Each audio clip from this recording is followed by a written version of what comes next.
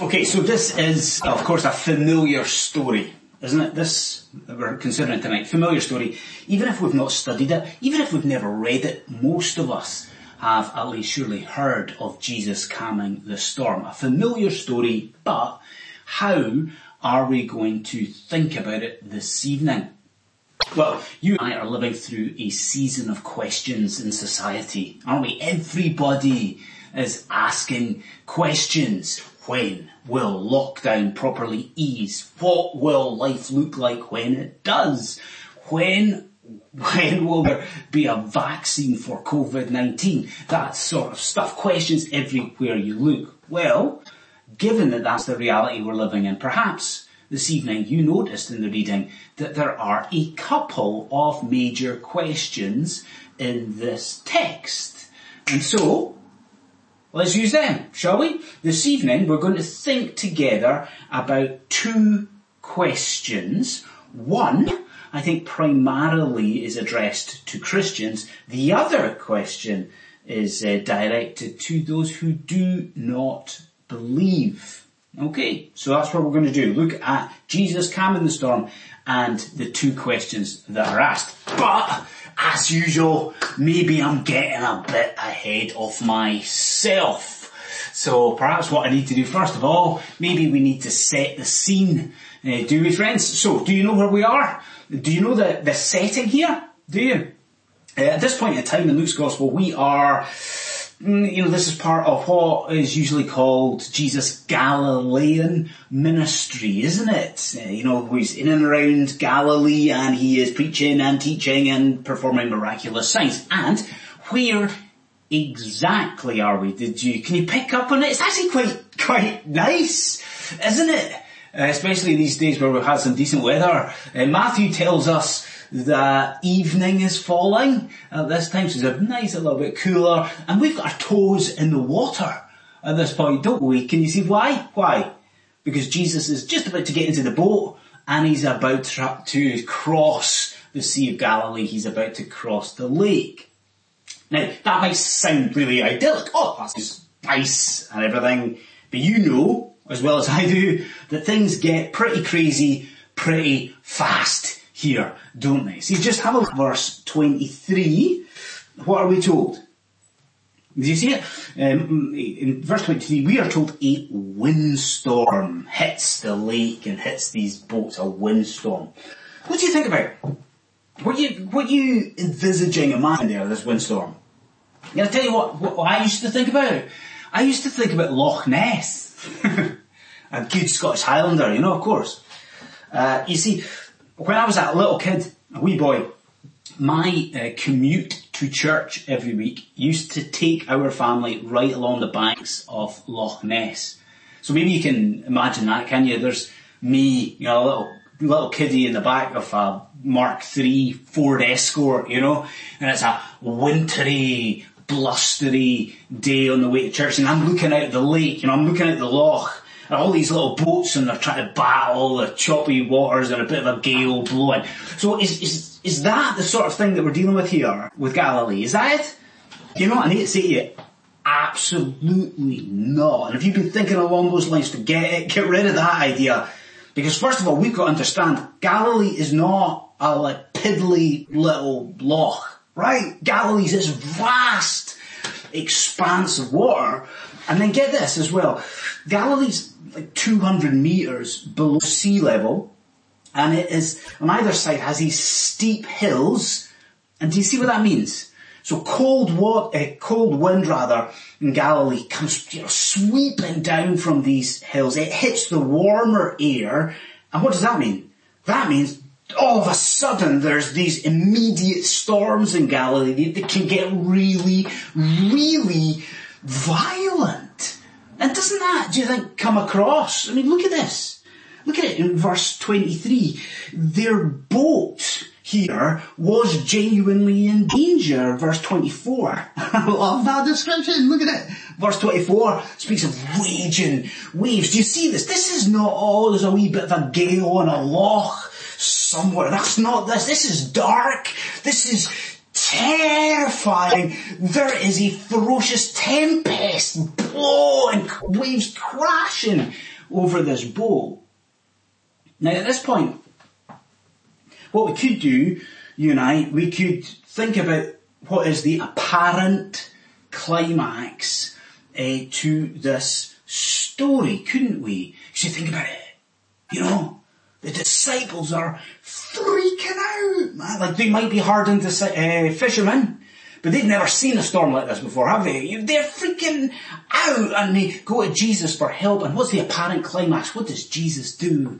Our Lord chastises the storm. He rebukes the wind and the waves, and boom! All of a sudden, there's this marvelous calm that descends over everything. And you and I just now could focus on that, but I think genuinely that might be a mistake, because believe it if you will, I don't think that is the climax of this story. No. I think the apex, the zenith, the pinnacle of the story is the question that Jesus then asks. So I want you to see this. Look at verse 25 with me. Now get the picture. Jesus has just calmed the storm with great power. He then, though, he turns to the disciples, and what does he ask? What does he say? He says, where is your faith? And as you're sitting at home just now, and you're watching this, I'm asking you, do you get the force of that? Do that question, where is your faith? Would you agree with me that it's not just the water that Jesus is rebuking in the story? Oh, is that Jesus is also rebuking these men? And in fact, can you see what Jesus is actually calling for from these disciples? When you think about these guys, the disciples have seen so much, they've heard so much from Jesus, witnessed so much, had so much grace in their life, and now at a point of crisis, their faith fails. What's Christ calling for? You see it, right? By asking this question, he's calling for deeper trust of God in crisis. Isn't that it? By asking this question, where's your faith? Jesus is imploring these men to see that in times of trouble, they must trust more in a God who, yes, loves them, but a God who is in sovereign control of absolutely everything. Now, as we think about the relevance of this, I think we need to consider the last couple of months at London City Presbyterian Church. I've this week been thinking back on the last couple of months. Do you know what strikes me? Do you know what I think? I think in the last few months God has been so tender and so caring with us at London City Presbyterian Church. I wonder if you see what I mean by that. As you look back over every Sunday, isn't it the case that what God has done is taken us to his word, and Sunday by Sunday by Sunday by Sunday, he has given us words of reassurance. And God has given us words of comfort from Scripture. Isn't that true? It's not been engineered by the ministers of this church, not in any way, shape or form, but think of 1 Peter. You think about the Psalms that we've looked at. What has God been doing? What does God done? He's repeatedly said to us through Scripture, I love you. I love you. I have saved you. He's implored us to consider the privileges we have received in the gospel. Time and time again over this whole coronavirus, God has given us comforting words of reassurance, tender words for us. And this is what I am wondering. I'm wondering tonight as we listen to the voice of God, I'm wondering tonight whether in this portion of Scripture, God's tone with us has changed. Do you see what I mean by that? His tone changing? If not, just think for a second about the parallels between this account and you tonight, your predicament this evening. Isn't it the case that with this coronavirus, we are in troubled waters? This is one of life's most violent storms that we've faced isn't it? And though we should have maybe seen this coronavirus coming, doesn't it feel a little bit like Galilee, that this is a storm that's just suddenly hit us, suddenly been whipped up? I think so. And as the waters of COVID-19 sort of crash around us, don't we have to be honest that many of us have given ourselves to fear, panicking that these waters, this storm is going to sink us, it's going to drown us? So could this be true? Could it be that the rebuke that Jesus gives to the disciples in this boat in Luke 8 is the same rebuke that he's issuing tonight? Is it that Christ is saying to us as Christians this evening, where is your faith? Friends, we must remember, like the disciples, Christ has called us, how privileged we are. We must remember Christ is all powerful. We must remember Christ loves us. And I think, do you know what? Critically, supremely, you and I need to remember, like the disciples, in this storm, COVID-19, Christ is in the boat with you. So let's not be given a panic like the disciples were, that, we're going to drown in the waters of COVID-19. Let's instead look with greater trust, greater faith to this almighty God who has claimed us as his own. Where is your faith? Okay, so we've had the first question. Excuse me. I said we'd look at two. And I guess as we get to this, I want to reiterate what I said to you earlier on, that though the first question is surely directed more towards a Christian, that where we go now, where we go next, is much more orientated, geared towards you, if you're watching this, and you are not a Christian, so you are not born again in Christ Jesus. And indeed, I'm going to take this a little bit. This might sound a bit melodramatic. I have thought about it, and I do believe this. So listen, I think that where we go next, this next question we're going to consider is actually, wait for it, I think it is the most important question. If you're not a Christian, the most important question you could ever ask. Right? So there's a big build-up. This is the most important question ever. What is it? Look with me to verse 25. Have a look at verse 25. So we get the idea, do we? Jesus calms the storm, and his disciples are amazed at this, aren't they?